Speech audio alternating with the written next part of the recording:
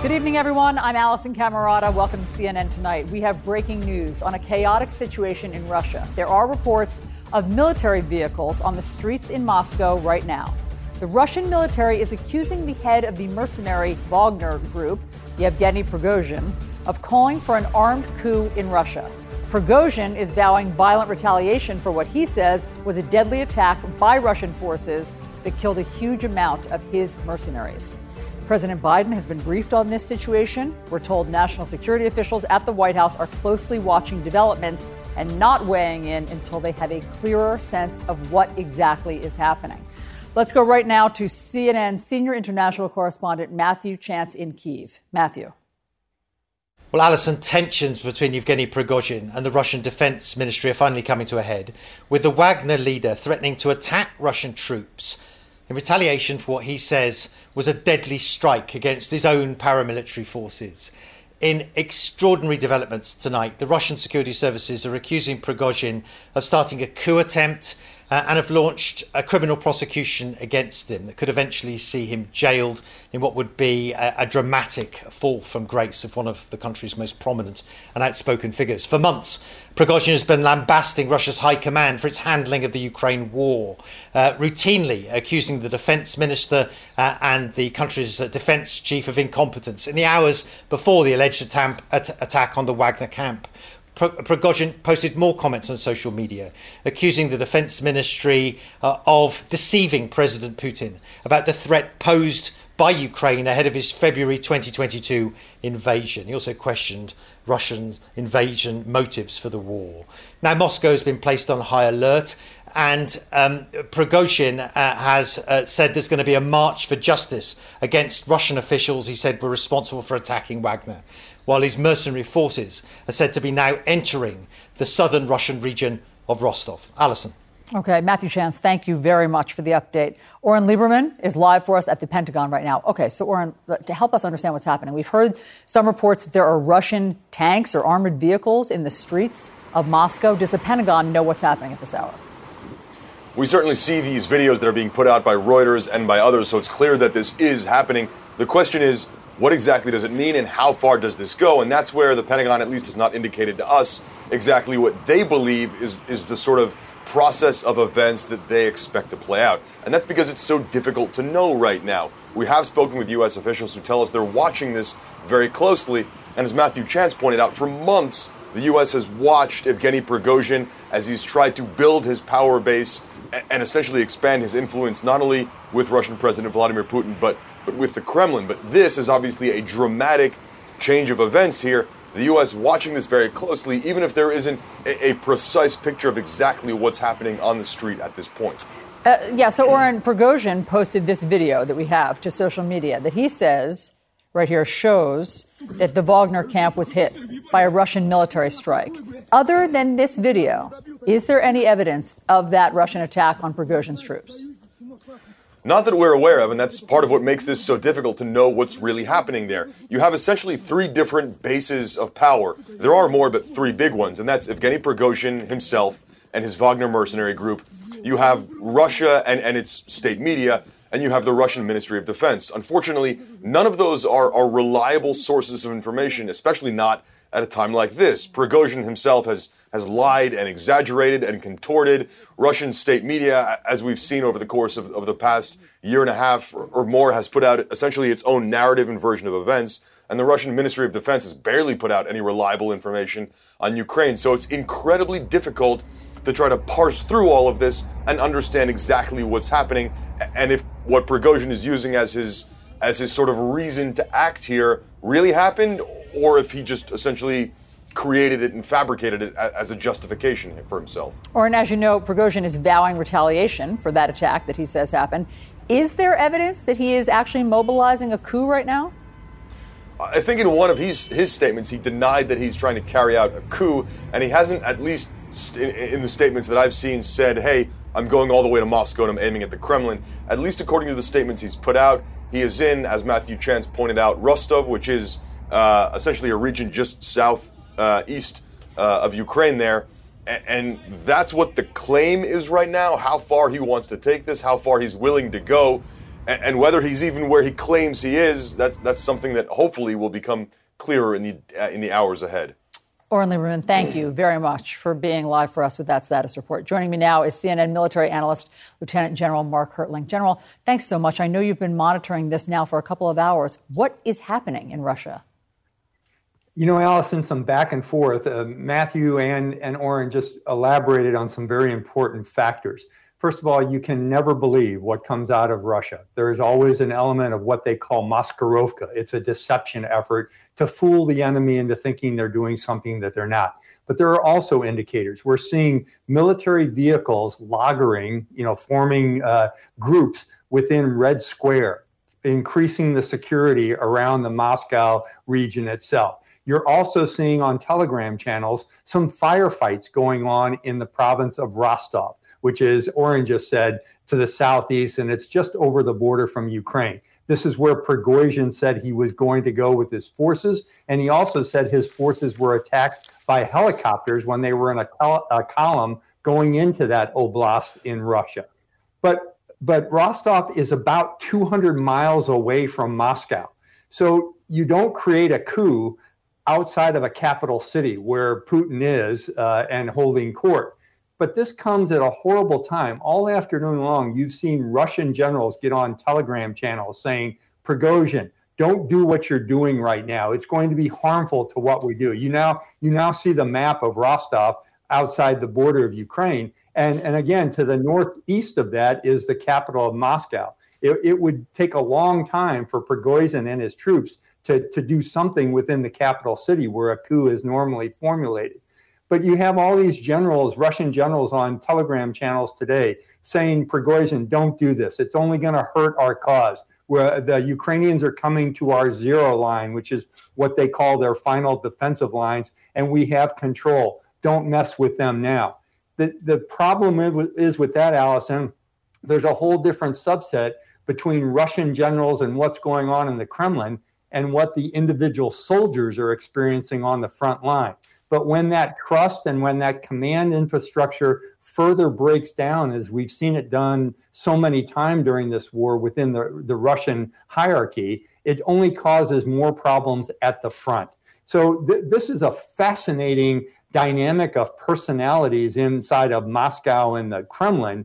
How much is it going to affect the front line? I'm not sure just yet. But I got to tell you, I'd much rather be on the Ukrainian side right now than the Russian side, because there is utter chaos and dysfunction allegedly on the Russian side, whereas the Ukrainian side continue with their momentum in their offensive. And speaking of the Kremlin, do we know Vladimir Putin's status tonight? Is he there? Do we know who he would side with, Prigozhin or his own military generals?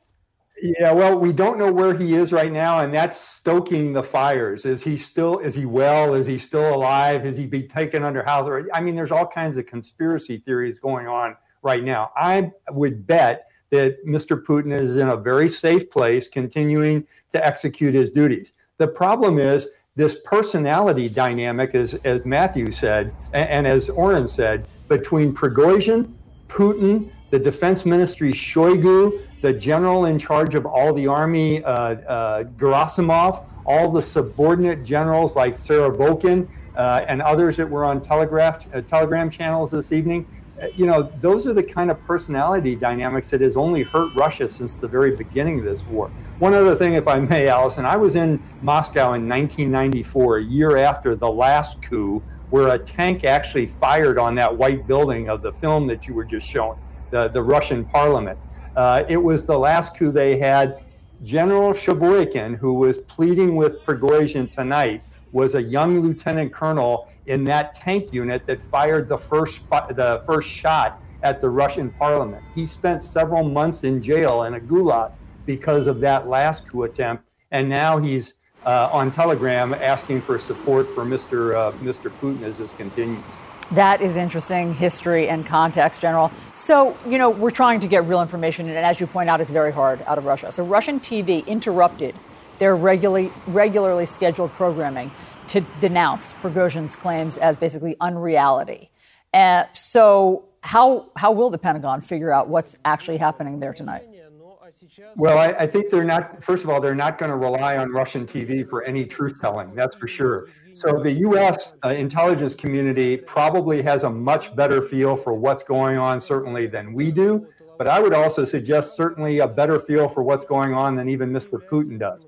They have intelligence, human factors inside of Russia that's giving them information. They have satellite imagery of any kind of troop movement. So if Prigozhin really is moving, we probably have a pretty good feel for that. They have what's called MASENT, signals intelligence, reading their mail. So all of these things, I think, give the best equipped intelligence community, the United States, with some very accurate information of what's happening. And by the way, it's a great question because I'm sure we're sharing quite a bit of that with the Ukrainian government. If Prigozhin does do this, if this is real, and Prigozhin is angry enough to retaliate, who has the upper hand? The Wagner Group and his fighters, or the Russian military? Yeah, that's a great question because the Prigozhin Wagner Group has been fighting very well on the front lines. They have been somewhat successful, although as we've reported over the last few months, much of that has been a meat grinder. They've just been throwing soldiers to their death. But truthfully, the Prigozhin Wagner Group is mostly an infantry force. In other words, dismounted soldiers. They have some conventional equipment, but they certainly don't have fighter bombers or tanks in the scale that the rest of the Russian army has. But as we've seen throughout this war, the Russian army has not fought well either. And there's an increasing protest movement inside of Russia, as well as some of the groups that have attacked within Russia from the Ukrainian side. So I think you're seeing a Putin that perhaps is taking a lot of hits from a variety of different angles. And I wouldn't bet on either side, to be honest with you. If it was Prigozhin versus the entire Russian military, it might be an interesting fight, but I'm not sure who would come out on top. But notwithstanding that, it's going to certainly be a benefit to the Ukrainian counteroffensive. Okay, we're going to talk about that right now. General Hertling, thank you so much for your expertise. Let's bring in now Ambassador William Taylor, former U.S. ambassador to Ukraine. Ambassador, thank you so much for being here. So, of course, you know this region well. Help us understand the gravity of what we're seeing unfold here. So, Alison, this is very important. As General Hertling just said, it's very important in particular for the Ukrainians. Ukrainians are now wrapping up their counteroffensive. This is the perfect timing for the Ukrainians to really take advantage of this chaos in Moscow, chaos in the Russian military. So this is an opportunity for the Ukrainians to take advantage of that misunderstanding, not knowing as General Hertling just said, the Russian soldiers are not real sure what's going on back with their chain of command. So this is very important development that we'll be watching carefully. As we understand it, the Kremlin is cordoned off tonight. Do you have a sense of the status of Vladimir Putin, where he would be during all of this? Probably not in the Kremlin, Alison. Probably not there. He doesn't spend many nights in the Kremlin. He is, I'm sure, in a very safe place. He's probably watching very carefully. He should be very nervous. I mean, he's got big problems here. He's got the military that has now diverted its attention to one of his own, to the Prigozhin, to the Wagner Group. So, and as General Hertling just said, Putin's got real problems within the country. So this is a series of problems that he's got to deal with right now. Putin and Prigozhin go way back, as you well know, and they were, Prigozhin was a close confidant of Putin's. Do you have a sense of where Putin's loyalties lie, if that is even such a thing with Putin? It's a good question. Does he have loyalties? I think the answer is probably no. The understanding is that Putin changes his mind, shifts his favor from one to another to ensure that no one gets particularly powerful that could threaten him. You're right. Putin and Prigozhin go way back, but not as military. So Prigozhin has recently come onto the scene as the head of the Wagner. For a while there, he denied he was even associated with it. Now he admits, and it's clear that he's involved in this thing. And Putin has got to worry that Prigozhin is mounting a coup. They're talking about a coup, an armed armed coup that could threaten Putin's regime. So is that for real? I mean, in other words, you're saying that the Wagner Group, if Prigozhin were to go ahead with this armed rebellion, as he's threatening tonight, that he could pull off a coup?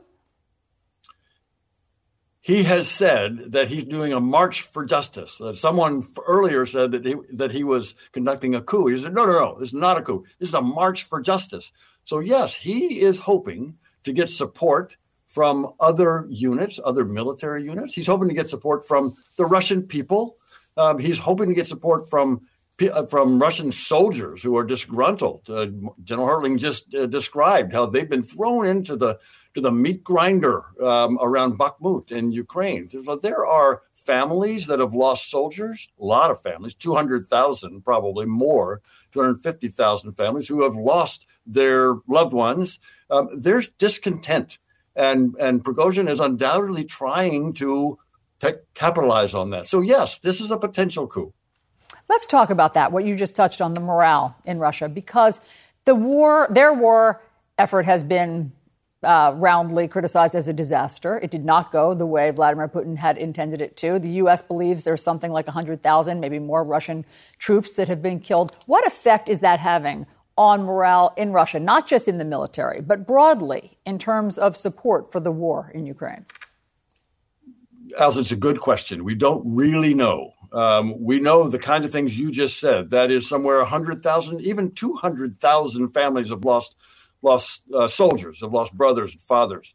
So that's got to be weighing on a lot of Russians. But when you look at the polls, the polling that is done, if you can put any credence into these polls, the Russian people up until now have supported Putin. However, when he's challenged, as you just pointed out, he's made some big mistakes militarily.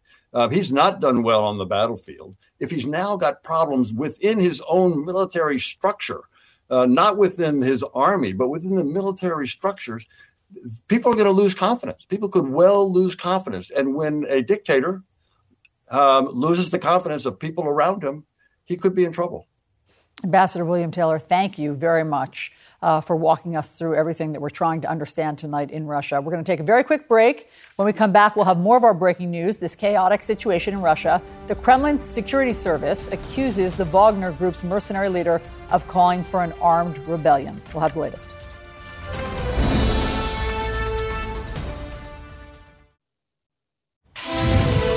Okay, back to our breaking news. Videos appear to show armored vehicles in the streets of Moscow tonight.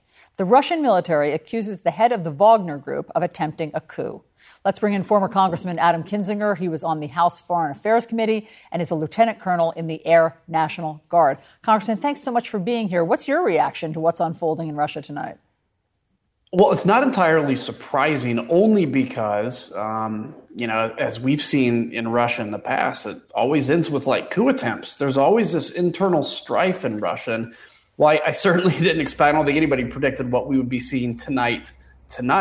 Certainly you saw Prigozhin in the lead up to this being very outspoken against the Ministry of Defense. There was kind of this expectation that maybe some of this was a game or just power politics, but this has certainly gone to the next level. So this is actually really good for Ukraine in the long run, and frankly for the world, because regardless of what ends up happening with this, the Wagner Group is probably going to be out of action around the world. I'm, I guess, heartened to hear you say that, because chaos in Russia doesn't always sound great for the world. So chaos in Russia, where the military, whatever move is happening, is precarious. You're confident that that would work out well for Ukraine and the rest of the world? Well, I'm not confident of anything, because it is obviously a very tenuous situation. And, there's always going to be a lot of fear whenever you hear about instability in Russia. Russia has nuclear weapons. This happens about every, few years. We hear about this. But for Ukraine itself, for the war in Ukraine, this can't be anything but good. If you think about it, Wagner is actually really a terrorist organization, quite honestly. But they took Bakhmut and basically destroyed the entire city. They've been engaged in Syria, killing innocent Syrian civilians. They've been engaged in Libya. These mining operations in Africa and all over Africa.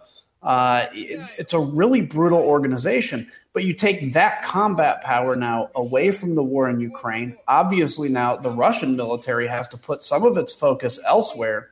And for the whole world now to have Wagner basically be on the outs with a lot of the terrible things they're doing around the world, I think that's a good thing in the long run. Congressman, what would a coup even look like in Russia? Does the Wagner Group have the numbers in order to pull off a coup? Well, I think it all depends on where the military would end up falling, on where the population would end up falling. And he doesn't have to march all the way to Moscow. You think about it, Russia is a very kind of limited in terms of logistics. So all he has to do is take certain logistics hubs. All he has to do is cut off or control certain railway, for instance. And you can basically paralyze the military movements. You can paralyze the economy that way.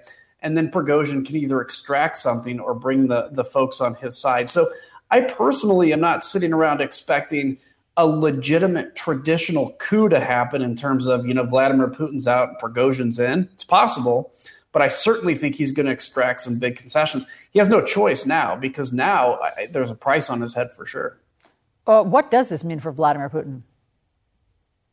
Well, I mean, every day, really since he launched the war in Ukraine, his hold on power it continues to weaken. I think on the one hand, the positive for him may be it could give him an excuse to end the war in Ukraine because he can say, oh, look, I have this internal security situation we now need to focus on. It's possible because what he wants to do is he knows he's losing in Ukraine, but he can't declare that. And so every day that goes by, he throws more and more bodies at this war simply because it buys him an extra day on the earth. So I think his hold on power is certainly tenuous. I don't think there's not a lot of people, including me, that would probably expect him to be in power in 5 years. And so he just has to keep fighting and fighting. And this is one more distraction for him. So in terms of Ukraine, how does President Zelensky capitalize on this? Well, you have a distracted Russian force. You have a confused Russian force. That doesn't mean they're not going to fight. It doesn't mean they're going to become any easier. They won't. But now the Wagner troops have been pulled. You have that bit of a vacuum. There's a lot of confusion. So it's a good time to hit. And there's actually some reports that they're striking in Bakhmut tonight. And so it's a hit to morale. It's a Russia with a divided attention span now, and it's actually weakened combat power. Not to mention, again, I mean, there really could be Russian soldiers that have some sympathy, maybe not for Wagner, but some sympathy for some anti-Putin sentiment. What is the U.S., how does the U.S. going to respond to this, or what should the White House reaction be? Well, probably not too much right now. I think working with Ukraine to understand the intelligence of this, how you can take advantage of it on the battlefield, which they've been doing very well so far. We don't want to necessarily get involved in any civil war or civil conflict in Russia. But here, let me say this, too. This is an important moment for us now to remind those that have been parroting Putin's lies, whether it's Tucker Carlson or people in, frankly, the Senate and the House. They've been parroting the lies that this was a war brought on somehow by NATO, that Ukraine deserved it, because Prigozhin himself, again, the head of basically a terrorist organization, said to the Russian people tonight that Russia has been lying to them about the cause of the war. Russia has been lying to them about who's the aggressor in the Donbass. And that's something to remember when American commentators are saying that Vladimir Putin is actually an honorable man that's telling the truth. Yeah, really good context. Congressman, thank you very much for talking to us tonight. You bet. Okay, up next, more breaking news on this busy Friday night. The U.S. Coast Guard will now lead the investigation into the Titan submersible disaster. We have the new details for you.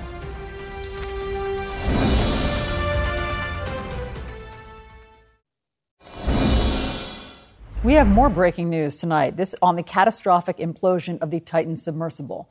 The United States Coast Guard will now lead the investigation into this incident. CNN's Jason Carroll is live for us in Boston. So, Jason, what does it mean that the Coast Guard is going to lead now?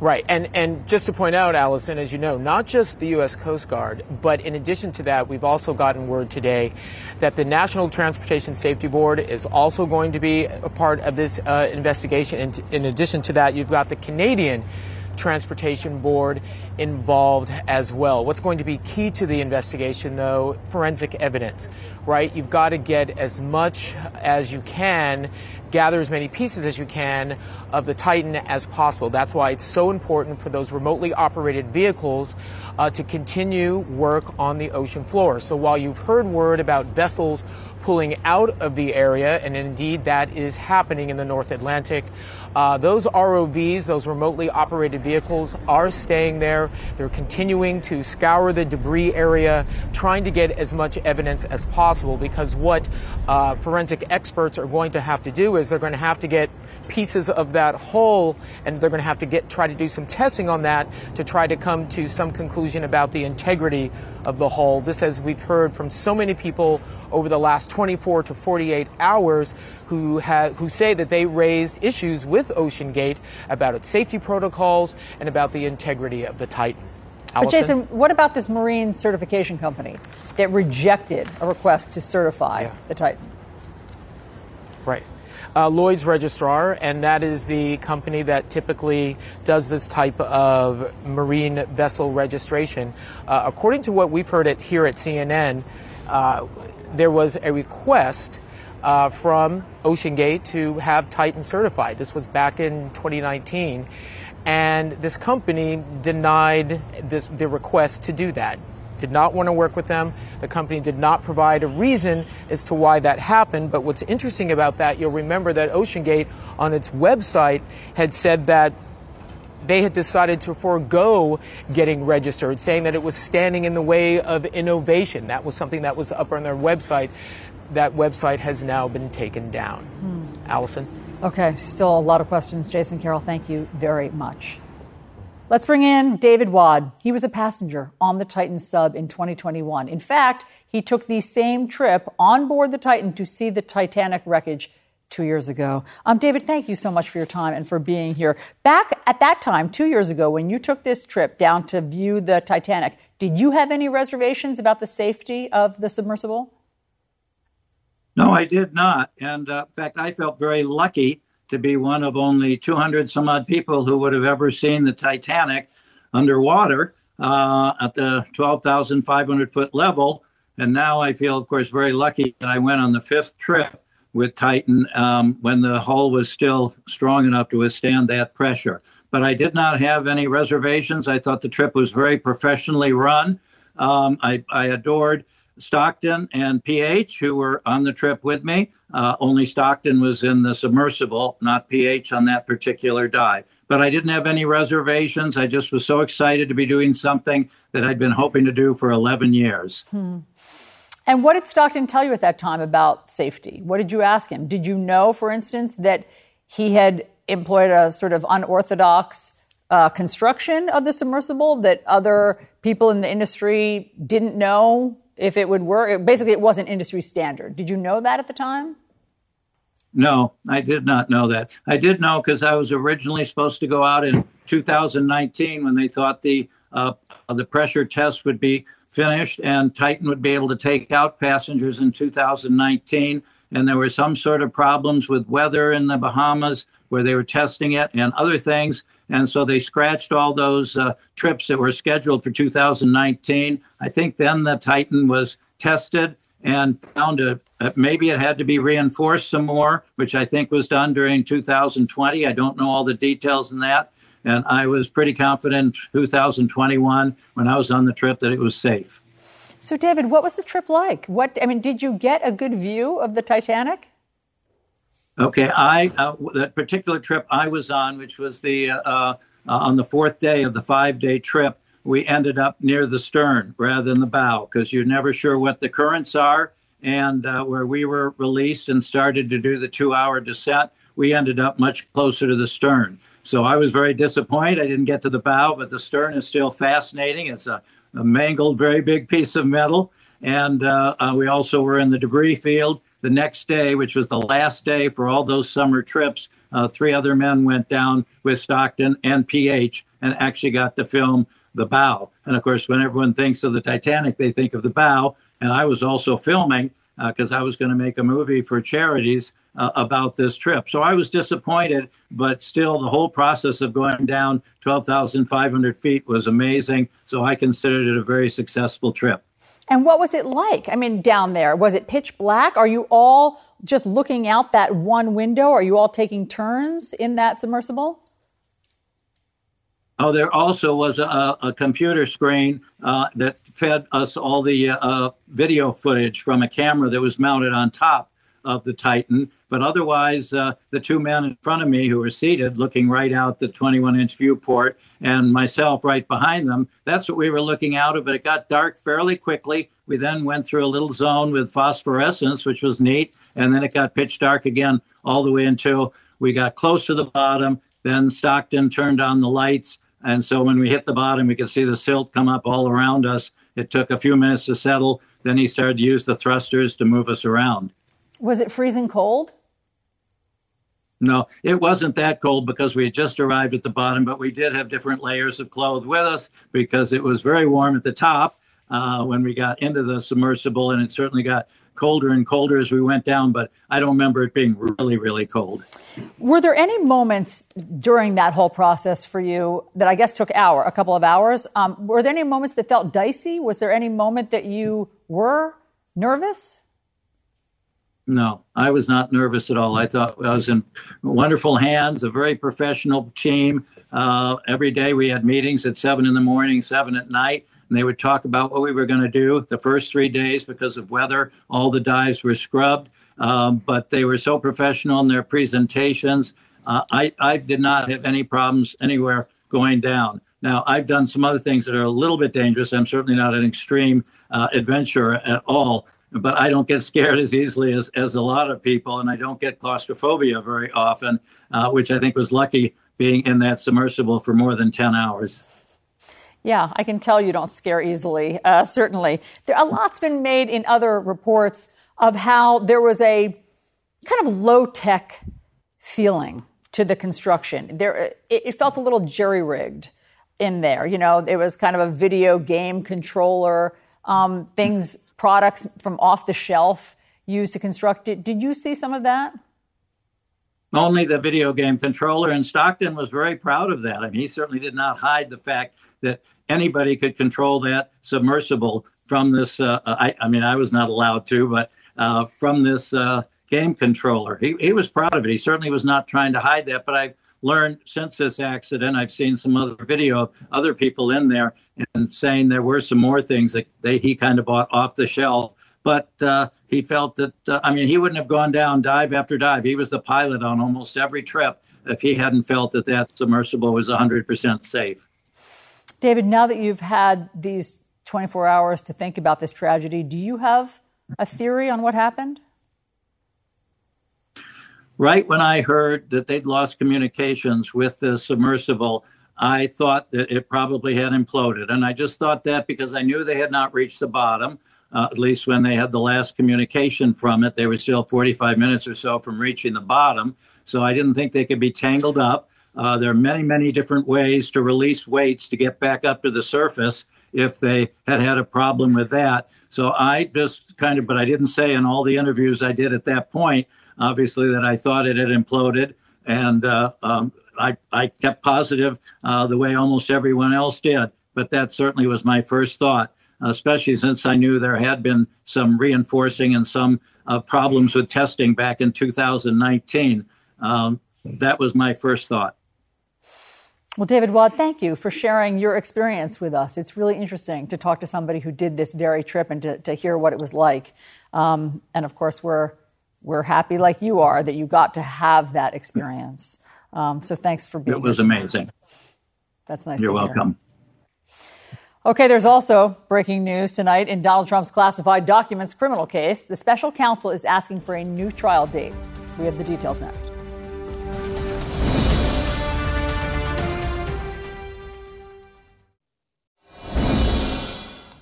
Breaking news tonight on the classified documents case against former President Trump. Special counsel Jack Smith filing a request tonight for the trial date to be moved to December. We also have exclusive CNN reporting on the special counsel's investigation into Donald Trump's involvement in January 6th. So here to help us understand all of this, we have CNN senior crime and justice reporter Caitlin Polantz and defense attorney Misty Maris. Thank you both for being here. Okay, so Caitlin, tell us about these late Friday filings. Late Friday filings, Allison, these are a little bit procedural, but they're important procedural steps that have to be taken. So there's the first one is this trial date request from the prosecutors. This was very expected that trial date the judge put on the calendar earlier this week for August was never going to hold because there needs to be a lot done in this case, especially around classified documents and the handling of them. That all has to be litigated with special proceedings. So now the Justice Department is saying they want that trial date to be in December. Still a pretty quick turnaround for a trial. We'll have to see what happens, though, with the judge and Donald Trump's team. And the other thing, Allison, in these late night filings tonight is that there are 84 witnesses, according to what the Donald Trump's team says, are on a list that the Justice Department provided that he is not allowed to be talking about the details of this case with. That would be part of his release conditions as well as the release conditions of his co-defendant, Walt Nauta. And 84 names is quite a list. We're also going to have to wait and see what happens with that. The Justice Department did hand over that list after setting the bond conditions following Donald Trump saying he was not guilty in court last week. But there could be some more disputes that arise over that, even as his co-defendant, Walt Nauta, is headed to be in court next Tuesday to enter his initial pleading of not guilty as well. Okay, that's a lot of stuff. So, Missy, let's start with the trial date, because I understand, as Caitlin was saying, that that's a short turnaround, December, moving it from August to December. In the news world, it's an eternity, okay, between now and December. Why does it take 6 months to clear the classified documents? Right. Well, in the news world, 15 seconds is an eternity, yes. right? but in this case, so look, the court had to put this case on the calendar under the speedy trial provision in the statute. So that's 70 days from the indictment. But it was almost always going to be pushed back. Part of it, as part of the prosecution's filing, they said, look, we need to get these clearances. They can take up to 2 months. So this is the prosecution actually asking for this time. I would have expected that request to come from Donald Trump's team. Right. And I do think we're going to see his team jumping in and saying, December 11th is not going to work for us. We have so many pretrial motions that we need to get filed. We're going to need even more time. And it also, does it behoove them to push it into election season, further into election season? I think they're probably going to want to push it out as long as they can to see what they can do with this case, because it's not looking so good right now. Okay, Caitlin, now tell us about the January 6th investigation. So the special counsel has given these 2 Republican fake electors limited immunity for their testimony. So what do we know about that? Right. So in the special counsel's January 6th investigation around the 2020 election, there's been a lot of activity where they've been bringing in grand jury witnesses who know about the fake electors, the use that the Trump campaign had of these fake electors trying to say that Trump had won battleground states when he hadn't, and trying to get the Electoral College to swing in his favor. And what happened with this immunity situation is that 2 of those fake electors from Nevada went into the grand jury last week and were given some limited immunity to force them to testify. They didn't want to answer questions under their Fifth Amendment rights, wanted to decline, and the prosecutor said that wasn't going to fly. They needed their testimony. So really, it's a moment where the special counsel's office is pushing for testimony, for answers, for locking down witnesses, and they're not interested in giving people delays or any ways out. And that comes amid a lot of different witnesses coming into the grand jury in this fake electors probe and January 6th. So, Misty, if they give them limited immunity, that means that they just have to say what they know, or they testify against others? They could testify against others. It could be what they know. When they have this limited immunity, it just means that they will not be prosecuted. So now the door is open for them to go before that grand jury and tell their story without that fear of prosecution. So this reads that the special counsel needs their testimony for this probe. And I would think that I'd be a little nervous because this could encompass many others in this net. The fake elector scheme, a lot of focus on that since April of last year when we saw the DOJ really start to investigate that aspect of the election fraud. So this is going to be a whole new aspect to the probe. And these witnesses could have some really key information in their testimony. So if you were a fake elector, you'd be nervous right now. I would absolutely be nervous. And I would be going to the prosecutors and saying, I would like an immunity deal as well. in exchange for my testimony to ensure that I don't get prosecuted at the end of the day. Right. And so what else are prosecutors trying to look for here? So prosecutors, it seems like there's a lot of focus on what happened after the election and all of the comments of the continuing of this narrative that the election was stolen, the money that had been received from the Trump campaign and from the people in his camp relating to that, to fight it, and where that money went. It seems like this is a really wide encompassing probe that really has a lot of focus on Trump's attorneys, too. So you're talking about Giuliani, Powell. That's what this is looked for. And the phones have been subpoenaed. So it seems that that's the direction they're going, something wider than just the fake electors. And just very quickly, what's a charge? What would the charges be? Well, this could be conspiracy to defraud the United States. That would be the big one. To the extent that money, there were issues with that. It could be fraud. It could be money laundering. We don't really know where it's going to go until that information becomes public. Right now, it's behind the closed doors of the grand jury. So only time will tell. Ms. Maris, thank you very much for helping us understand that. Caitlin, thank you so much for being here. Okay, just ahead, more of our breaking news coverage. Russian generals accuse the leader of the private Wagner military group of attempting a coup. And there are reports of Russian armed vehicles in the streets of Moscow tonight.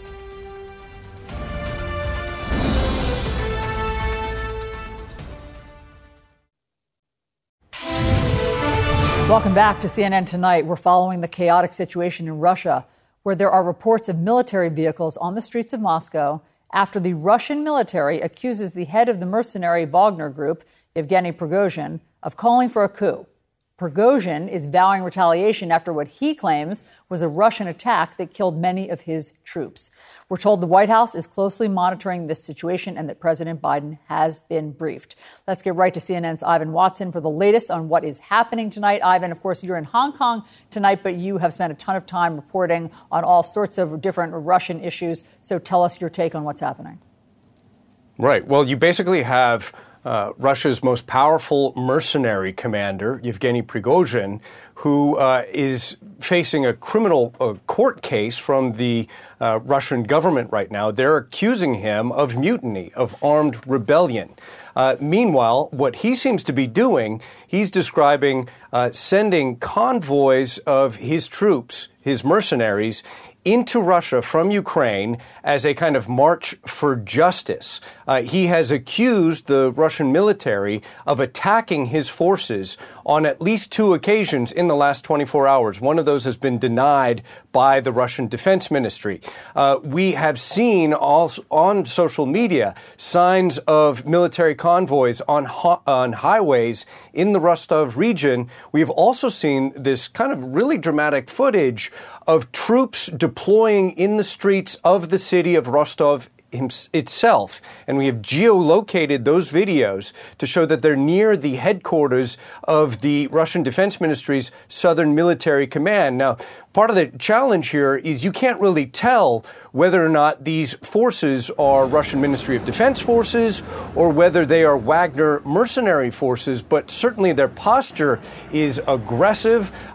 In some cases, we can see these soldiers prone position on the streets, kind of deploying around military buildings, while there are ordinary Russian civilians standing next to them in shorts and T-shirts. Certainly there is a very dramatic power struggle taking place right now. You've had one of Russia's most senior military commanders, General Surovikin, who's come out on camera urging Prigozhin and his Wagner mercenaries to submit to Russian law, to lay down their arms, and saying basically, we are brothers in arms. We have fought on the battlefields of Ukraine. Do not do this. Stop before it's too late. So there is clearly some kind of collision that is taking place right now.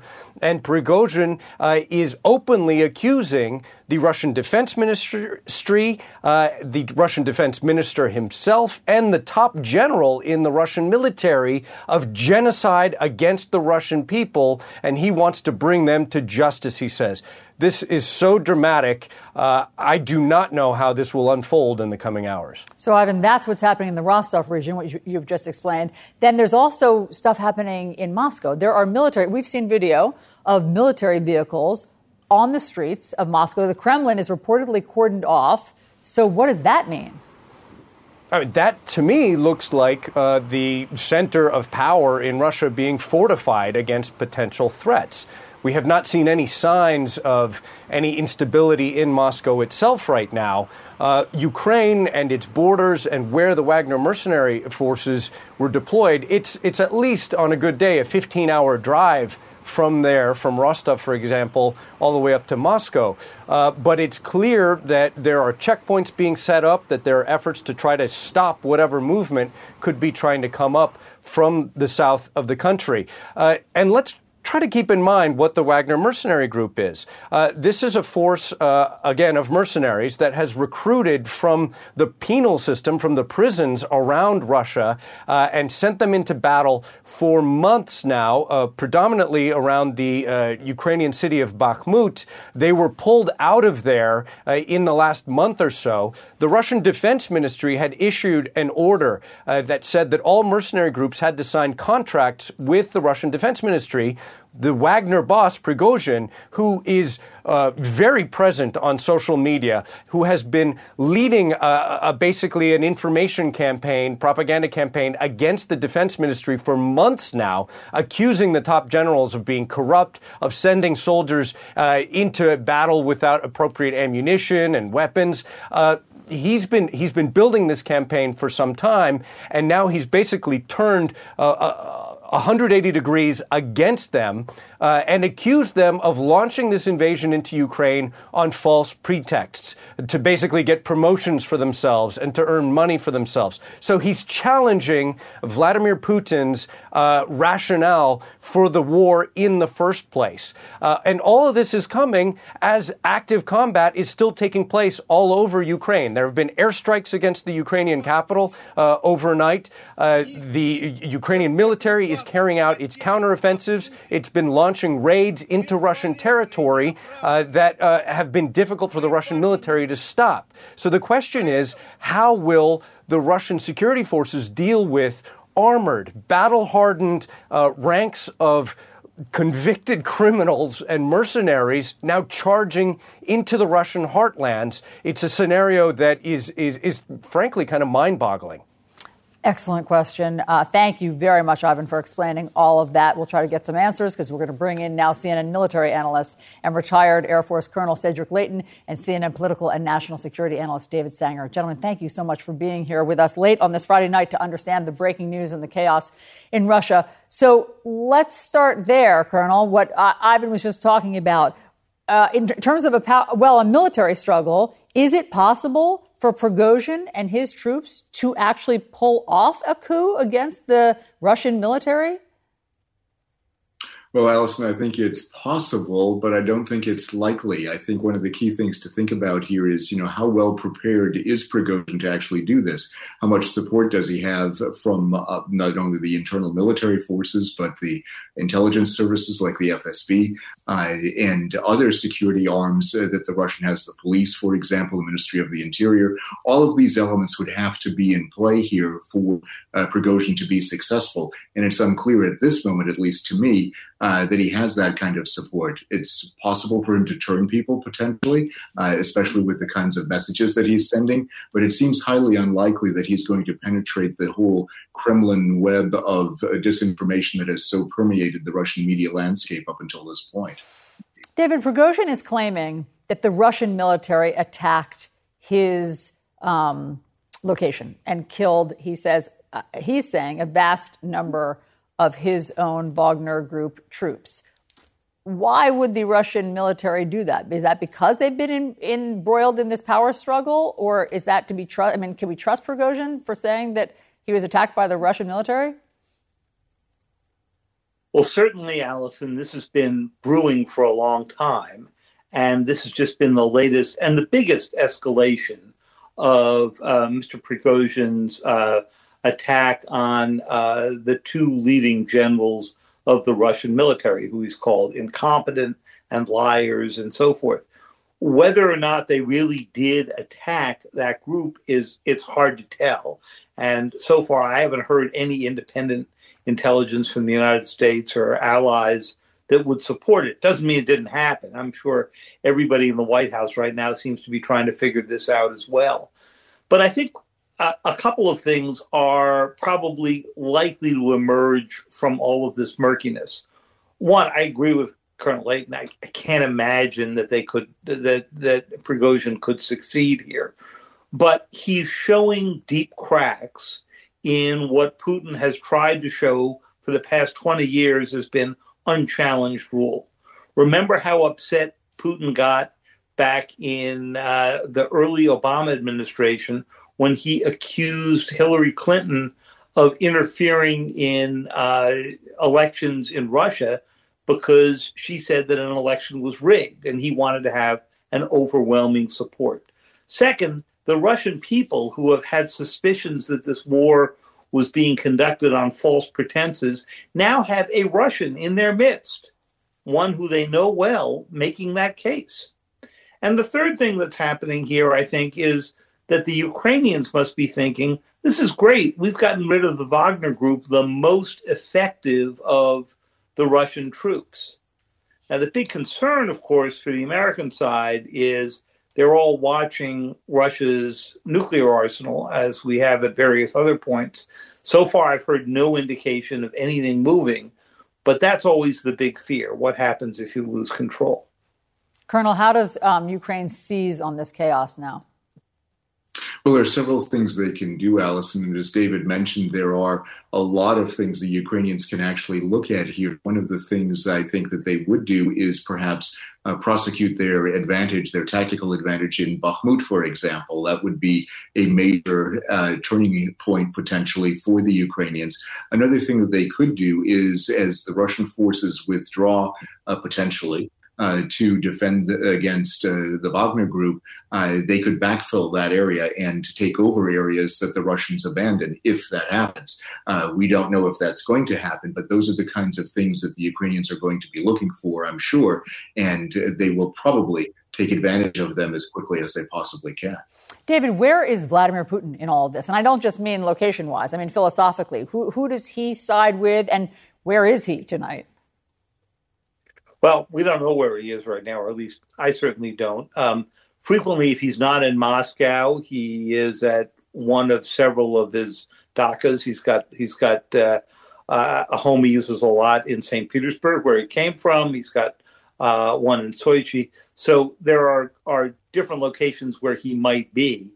But it is interesting that you have not heard him speak out on this point. Now, Prigozhin is a creature of Putin. They came up together in St. Petersburg. He was famously Putin's chef. The one time I saw him, Allison, it was when he was making a meal for George W. Bush and Putin during a summit meeting. He then went on, of course, to run the Internet Research Agency and do the trolling that was part of the interference in the 2016 election. And then, of course, starting up the Wagner Group. Putin has benefited from Prigozhin. His troops have been active in Syria, they've been active in Africa, and obviously they've saved the Russians in some parts of Ukraine. So that's why we assume he's been tolerated until now. And I think everyone's going to be sitting waiting to see if Vladimir Putin comes out and says something about this. Colonel Leighton, David Sanger, thank you both so much for your expertise. Great to have you with us tonight. Thank you. We've got much more to come on our breaking news tonight. There's a chaotic situation in Russia. The Russian military is accusing the leader of the Wagner mercenaries of an attempted coup. We'll be right back.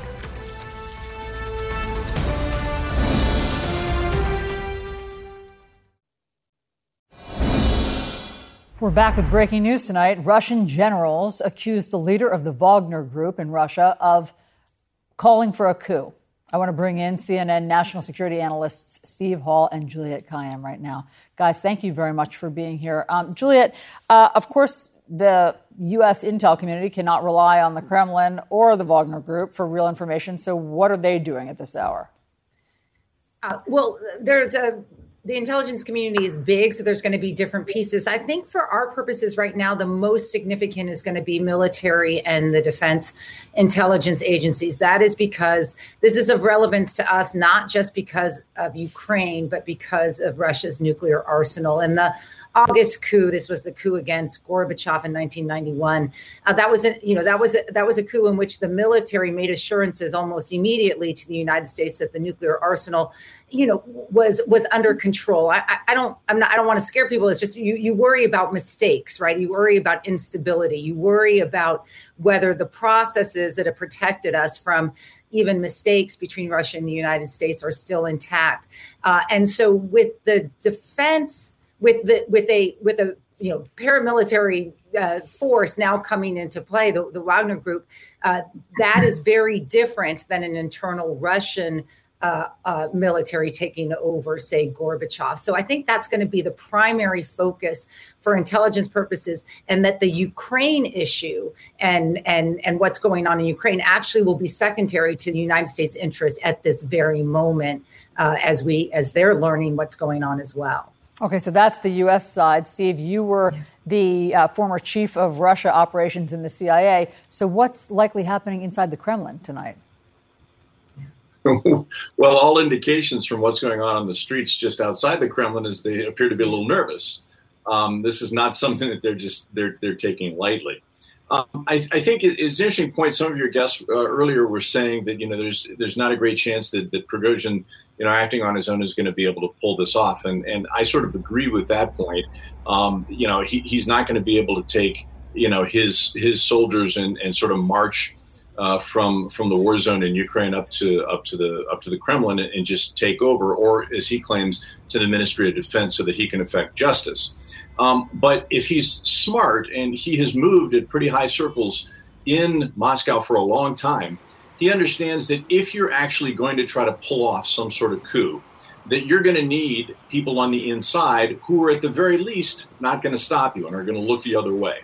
So if that's really what he's trying to do, then he has reached out to this group that I've referred to previously as the Siloviki. These are the chiefs of the intelligence services, some of the senior military folks, some of the senior Ministry of Interior and police folks. If he's reached out to those folks and sort of greased the skids and said, look, we need to do something here, those elites might be saying, yeah, things haven't been going particularly well in Ukraine. They haven't been going particularly well for Russia, and they haven't been going particularly well for us. We've been losing our yachts and our money, and this has got to come to an end somehow. So if he's got buy-in, if Prigozhin has buy-in from folks in Moscow, he may have a shot. Steve, one more question for you, because we just got this into our newsroom. This is video of Russia's top commander in Ukraine, Sergei Surovikin. This is Friday night. We haven't translated it yet, but we have our information that he's urging Wagner mercenary fighters to, quote, stop and obey the will of President Vladimir Putin. So we haven't heard from Putin, though. Well, what do you make of that, Steve? Not a good sign. If you had discipline throughout the Russian government, and if you're Putin, what you're going to tell people is, don't react to this. Don't say anything about this. Nobody talk about it. We don't want everyday Russians talking about it. We want this to look like, just some weird thing that's happened that Prigozhin perhaps had a little too much to drink, which has apparently happened in the past, and don't worry about it. When you've got senior Russian military guys saying, hey, Prigozhin, this is not going to stand. You got to stop. That shows a big, in my opinion, fissure that you got going inside the Russian government. And of course, that's critical to the Russian population, because the Russian population is constantly told by the Kremlin, hey, no matter else what you have to go through, we will guarantee your stability. This isn't looking very stable right now, I don't think, to anybody who's following it inside of Russia. Go ahead, Juliet.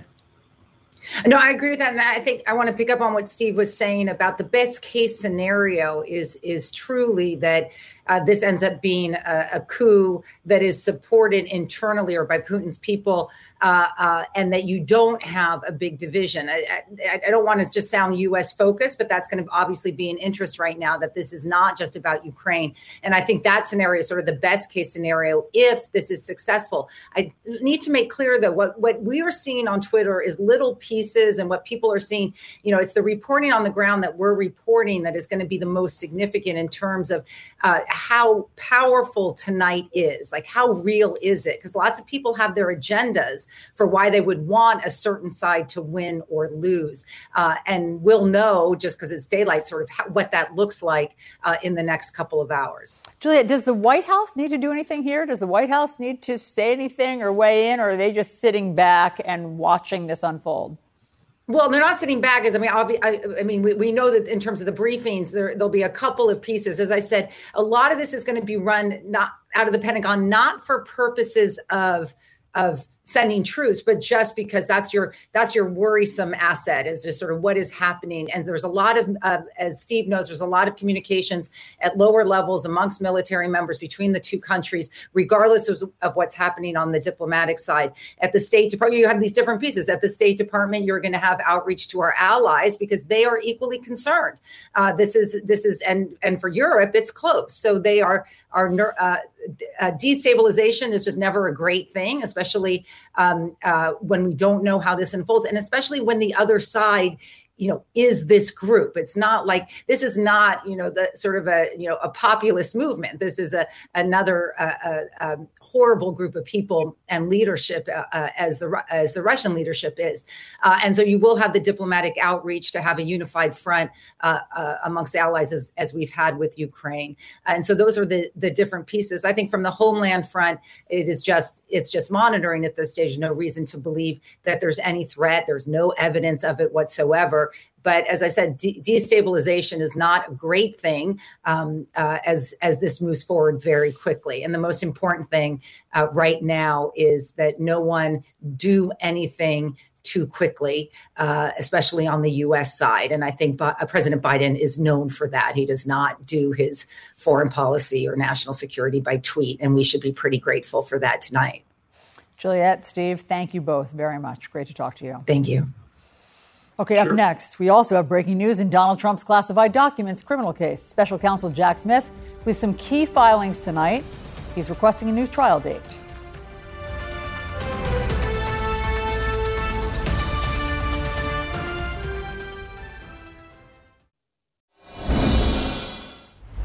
Breaking news tonight in the classified documents case against Donald Trump. There's a new trial date. We also have a CNN exclusive in the special counsel's investigation into January 6th. Sources tell CNN that at least 2 fake electors have already received limited immunity in exchange for giving their testimony to a federal grand jury in D.C. CNN senior crime and justice reporter Caitlin Polance joins me now. Okay, that's a lot, so tell us what we need to know. So, Allison, on this proposed new trial date. Trial dates are not set in stone. Already there was one set by the judge for August. But now, tonight in a filing, the special counsel's office came into court and said they actually want to have the trial in December. That's because they have a lot of business to take care of. They want to be able to argue over the classified documents used in this case, handling that appropriately. They also want to give the defense team some time to prepare. And so they think that December will be enough time, the appropriate time for this to go to trial. But they do also indicate that Donald Trump's team is ready to oppose that. We don't know what date they would pick, and we don't know what the judge will say ultimately. But that feels like a couple months away, but it's actually a pretty quick timeline to get to trial. So December right now is what they're asking for. We'll see what happens there. Okay, so now tell us about this exclusive CNN reporting that these 2 fake electors have gotten limited immunity. What does that mean?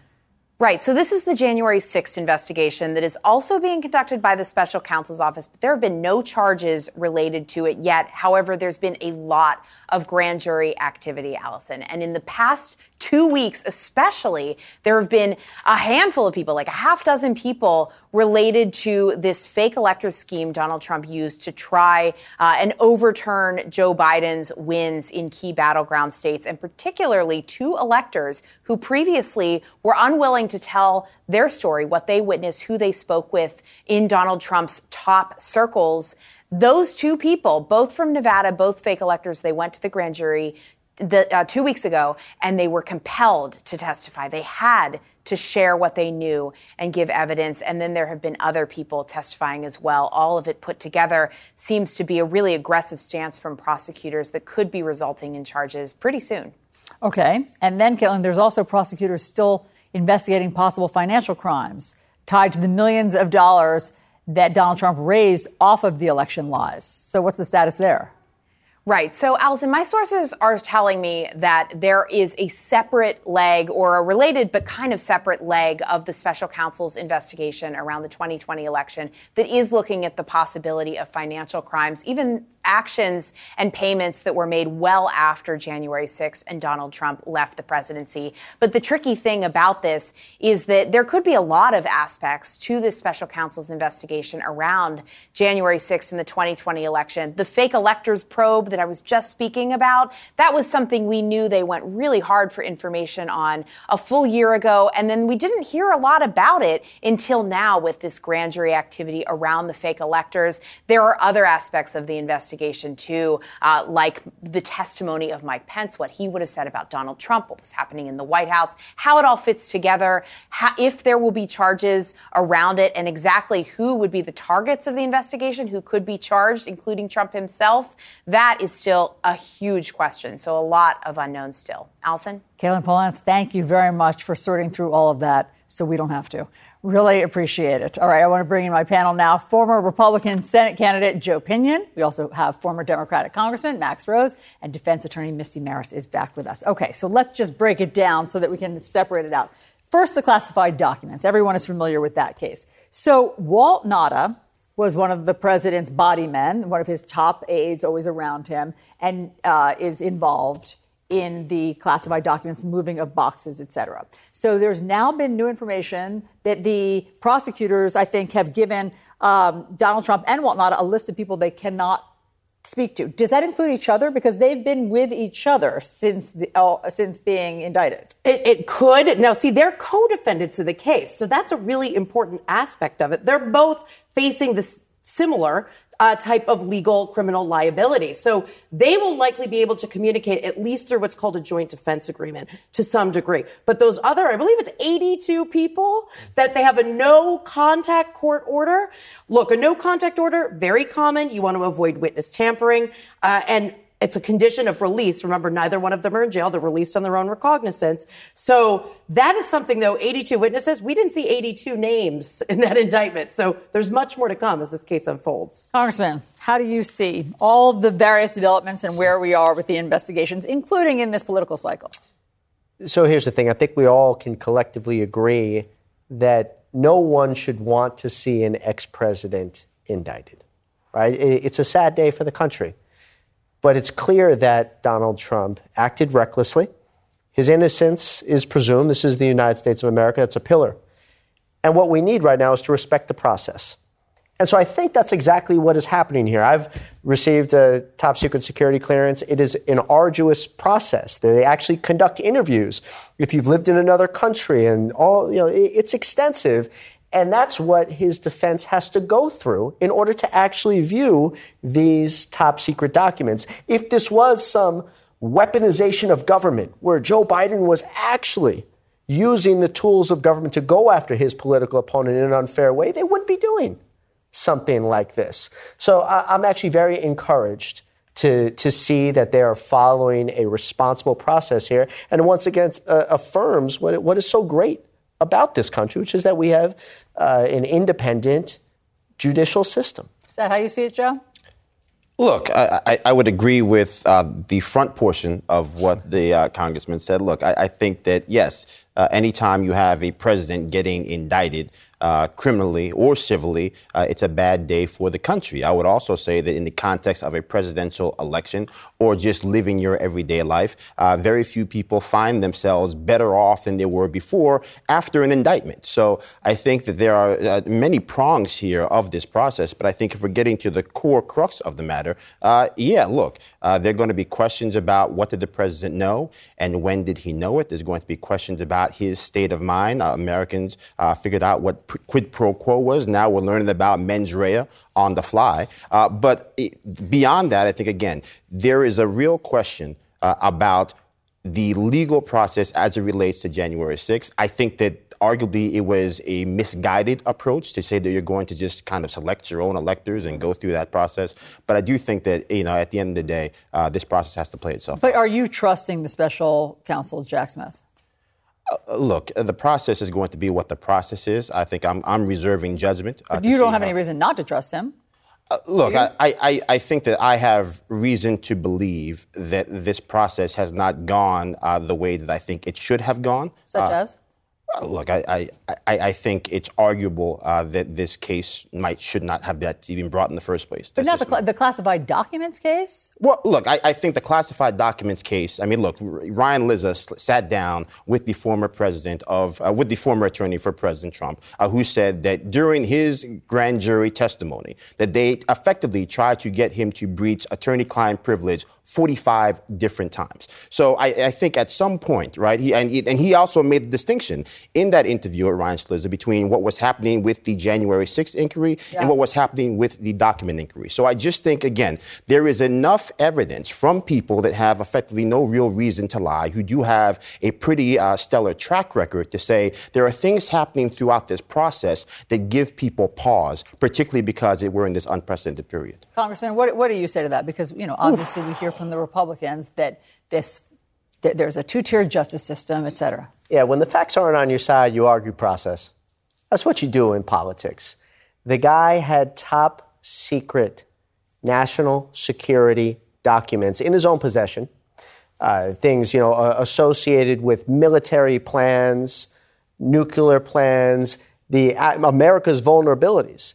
And when he was asked to give them back, then when he was told to give them back, he did not respond in due course, tried to hide the documents. So again, we have to reaffirm innocence, presumed, an independent process. But that is reckless behavior. And I can tell you that when I was active duty military, if someone did that, no matter what rank, the law would be coming down on them. When I was in Congress, if someone did that, this is a missing context there. Misty can speak to it better than I can. But again, there were plenty of documents that were returned. There was an ongoing dialogue there that was occurring. So look, I think that we can all not in any timely fashion whatsoever. As we know, it was a year and a half. They had to subpoena the documents because he wasn't handing them over, and then the FBI had to go to his property to retrieve them. I think as a general rule, we can say that the president exhibited poor judgment. I think that we shouldn't be so cavalier with the secrets of the nation. But I also think that, again, from an optics standpoint, if you're looking at the fact that this is not the first time that we found classified documents in sock drawers, in closets, it becomes a real problem. People get in trouble for that very quickly. Yeah, I think huge distinction. And I would say that because what the problem is in this case, I think it's going to fall in the obstruction charges and the willful. And why I say that, and again, innocent till proven guilty, I agree. But a recording of Donald Trump himself and the testimony of his lawyers, which I agree, I get the shivers when I think about breaching my privilege, but was compelled under the crime fraud exception. That's where you're the most candid and you're speaking in a way that your state of mind becomes obvious. And then one more thing. Everything he's saying after the fact. Right. The most recent interview just makes me put my hands in my head. His lawyers must be losing their minds because that will all come back to haunt you in the courtroom. Thank you very much. Great to talk to all of you. All right, we have more breaking news ahead. The U.S. Coast Guard will lead the investigation into the Titan submersible disaster. We have new details tonight.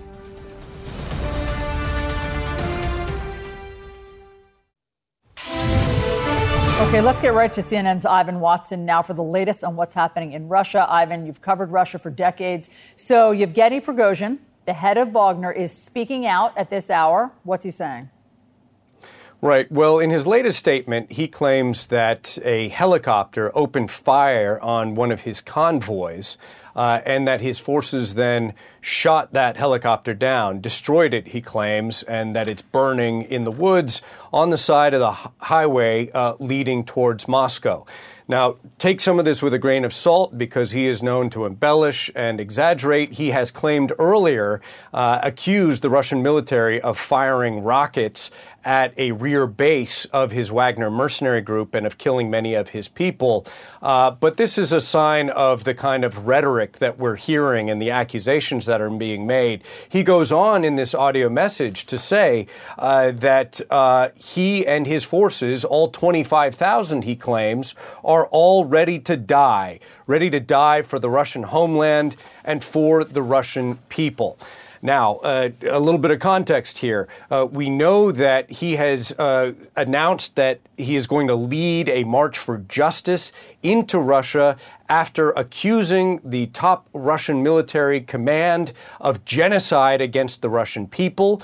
We have seen images on social media of armed groups of tanks and armored personnel carriers deployed in the southern city of Rostov, southern Russian city, which is not far from the Ukrainian border. We have heard that the Russian government has launched a criminal case against Prigozhin, accusing him of armed rebellion. And we also know that one of the most senior military commanders in the Russian military, who was believed in the past to have been close to Prigozhin himself, this is the deputy commander of the Russian Joint Forces, General Sergei Surovikin. He came out and issued a video statement and appeal to the fighters and commanders of this Wagner mercenary group, telling them, hey, we are brothers in arms, but stop this before it's too late. Basically submit to the Russian government. So there's clearly some kind of power struggle taking place. You've got the most powerful mercenary chieftain in Russia who was fighting on the front lines for more than a year, now being accused openly of armed rebellion. We've had statements that the Russian president, Vladimir Putin, is being kept up to date about this, but we haven't heard anything firsthand from him.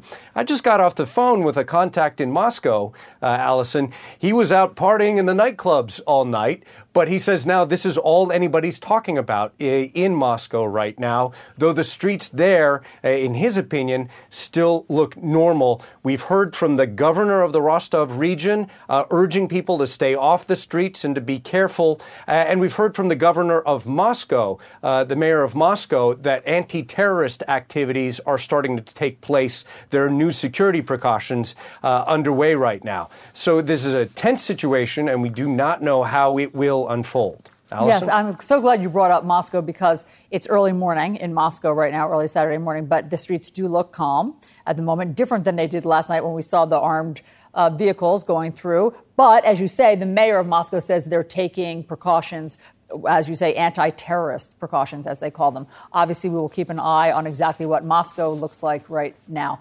Ivan, thank you very much for all of that context. So more news tonight. The NTSB announcing that the U.S. Coast Guard will lead the investigation into the fatal implosion of the Titan submersible. I want to bring in now underwater forensics expert Rhonda Moniz. Rhonda, thank you so much. We really appreciate having you back tonight so that we can understand what this investigation is going to look like. Where do you begin 12,000 feet under the sea to figure out exactly what happened? That's a really good question, Allison. You know, I mentioned this when we spoke before. This is such a complicated operation. It really is. They're dealing with weather. This has been a really bad season for the weather up there. It's a remote location. It's 12,500 feet deep. There's not a lot of assets that can reach those depths and work in those depths. They need people that are highly qualified and trained to run that operation. Where they need to start is where they've been starting. They need to map and document those debris fields as much as they possibly can while they have those work-class ROVs on the ocean floor. That's what they need to do. They need to get as much information, collect as much data, document it as much as they can. And if there's any small pieces that the ROV, they do have manipulator arms, that they can collect, they can pick up some things, then they can do that. And then they'll have to come in with deep water salvage equipment following that to remove or recover the larger pieces of equipment. But Rhonda, I mean, in terms of figuring out ever where the structural integrity was lost, if that's what happened, how will they figure out if it was in the tail or if it was in a seam or if it was in the carbon fiber? Like, how will you be able to pinpoint what happened? So that's why it's so important for them to map and document the debris fields and then collect as much of what's left, small pieces, larger pieces, that they'll need that deep water salvage equipment to raise the heavier pieces with.